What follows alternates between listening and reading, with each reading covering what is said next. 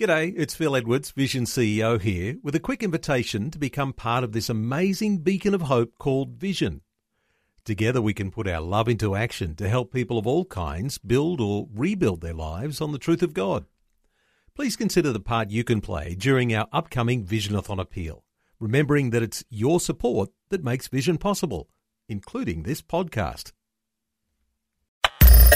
Audio on demand from Vision Christian Media. One of the character flaws that I've had to overcome in my life is anger. Seems that I was born something of a perfectionist, and my favourite saying used to be, it's so hard to soar like an eagle when you're surrounded by turkeys. But the thing about being constantly angry is that actually it drains the life out of you. It is seriously exhausting. Hi, I'm Bernie Diamond, and it's great to be back with you again. Today we're going to take another look at God's rest for you from a different perspective. And do stick with me, because very soon I'll be telling you about my latest life application booklet. It's called How to Enter God's Rest, and I'd love to send you a free copy to help you do just that. Live out each day in the peace and the rest of God, whatever life happens to throw at you.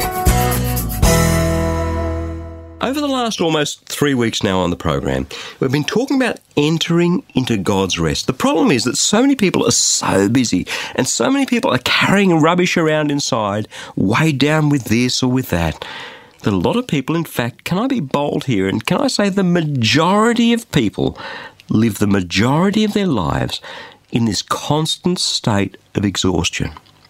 And that's a real problem. So we've been chatting about how to get out of that state of exhaustion and into the rest and the peace that God wants us to have in our lives. Now, there are a few different aspects to that: spiritual, emotional, and physical. We've been chatting about all three. And in particular, over the last couple of days, we've talked about how our judgmentalism and unforgiveness that we carry around in our hearts can be absolutely exhausting. Today, we're going to continue with that theme to look at anger. Anger's kind of a different aspect of the same thing. It's one of those relational things that can sap the life out of us. And the reason that I know this is that I'm an expert on anger. I spent much of the first 40 years or so of my life pretty much angry with other people because they didn't see it my way. And my friend, I can tell you firsthand that this is absolutely exhausting. I think that the name of this series of messages, Oh God, I Need a Rest, is really apt, because I think that there are so many people who are so desperate, and that sentence, Oh God, I Need a Rest, really rolls off the tongue easily. It resonates, doesn't it? And we might actually utter those words from time to time, Oh God, I need a rest. But how many of us expect God to answer? How many of us expect God to show up and say, well, yeah, I have the solution? How many of us really expect Jesus to speak these precious words into our lives and mean them?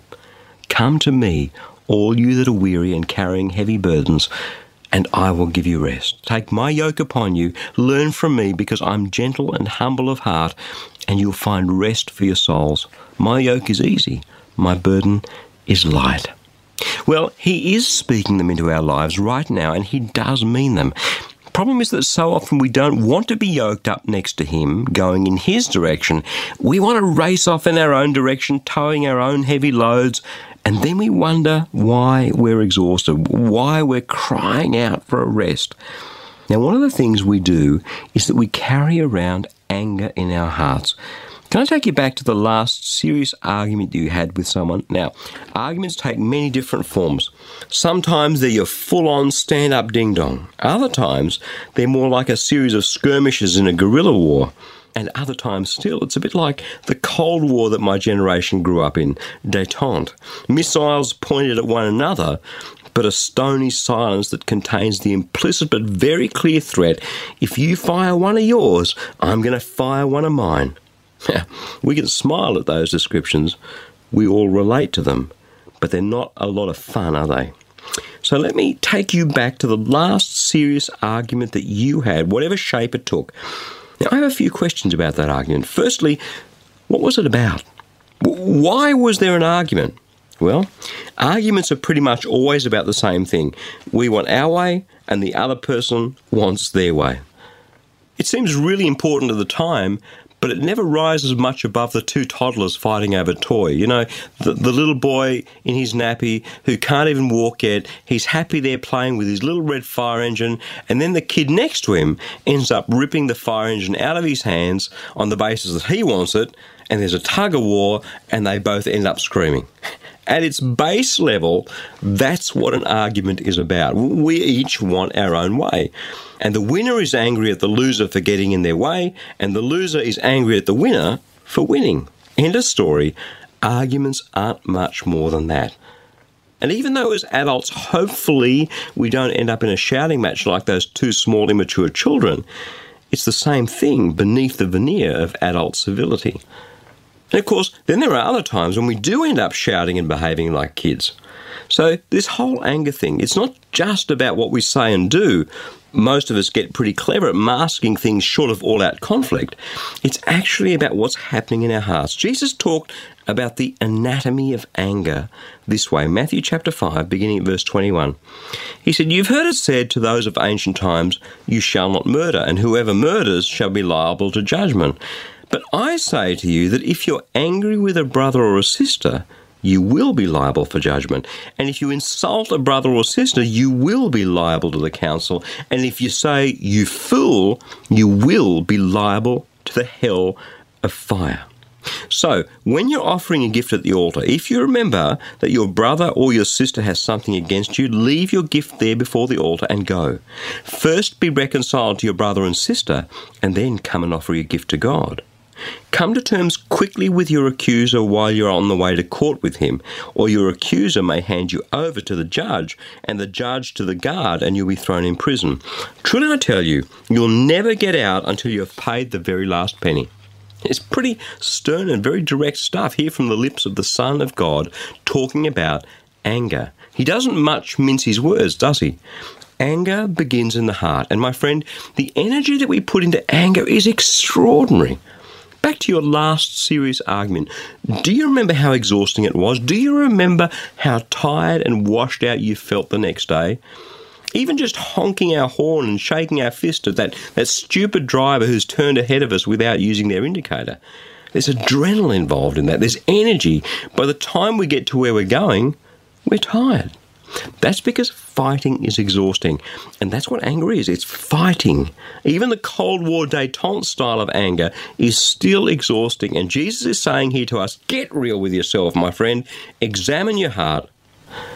My anger used to be like on a hair trigger. I'd fly off the handle in an instant if someone crossed my path the wrong way. And when you have the life drained out of you by all that anger, there's no energy left for joy. It's the disobedience that's so tiring. Have a listen again to the writer of the New Testament book of Hebrews and what he says about this. Hebrews chapter 4, verse 5.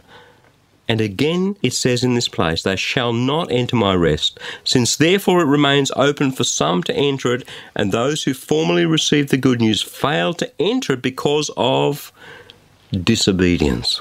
It's our disobedience, doing things our way, throwing tantrums instead of being slow to anger like God. That's what robs us of God's rest. And anger is way up there on the disobedience stakes, right up there with murder according to Jesus. So if we're going to enter the rest of God and have the peace of God, then anger is one of those things that we need to let Him deal with in our lives. It's as simple as yielding this to Him and seeing what He has to say about it in His Word. What I discovered is that His Spirit then does a mighty work in our hearts, and with that, we enter the rest of God.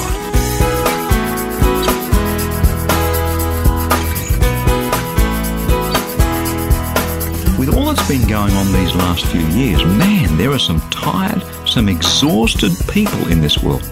God knows that. And with all my heart, I believe He wants to help you through it all. Which is why I'd love to send you a free copy of my latest book, How to Enter God's Rest. Come on, God's Word is alive and active, amen? So I'm praying that through this booklet, He'll help you live out each day in His peace and His rest, whatever life may throw at you.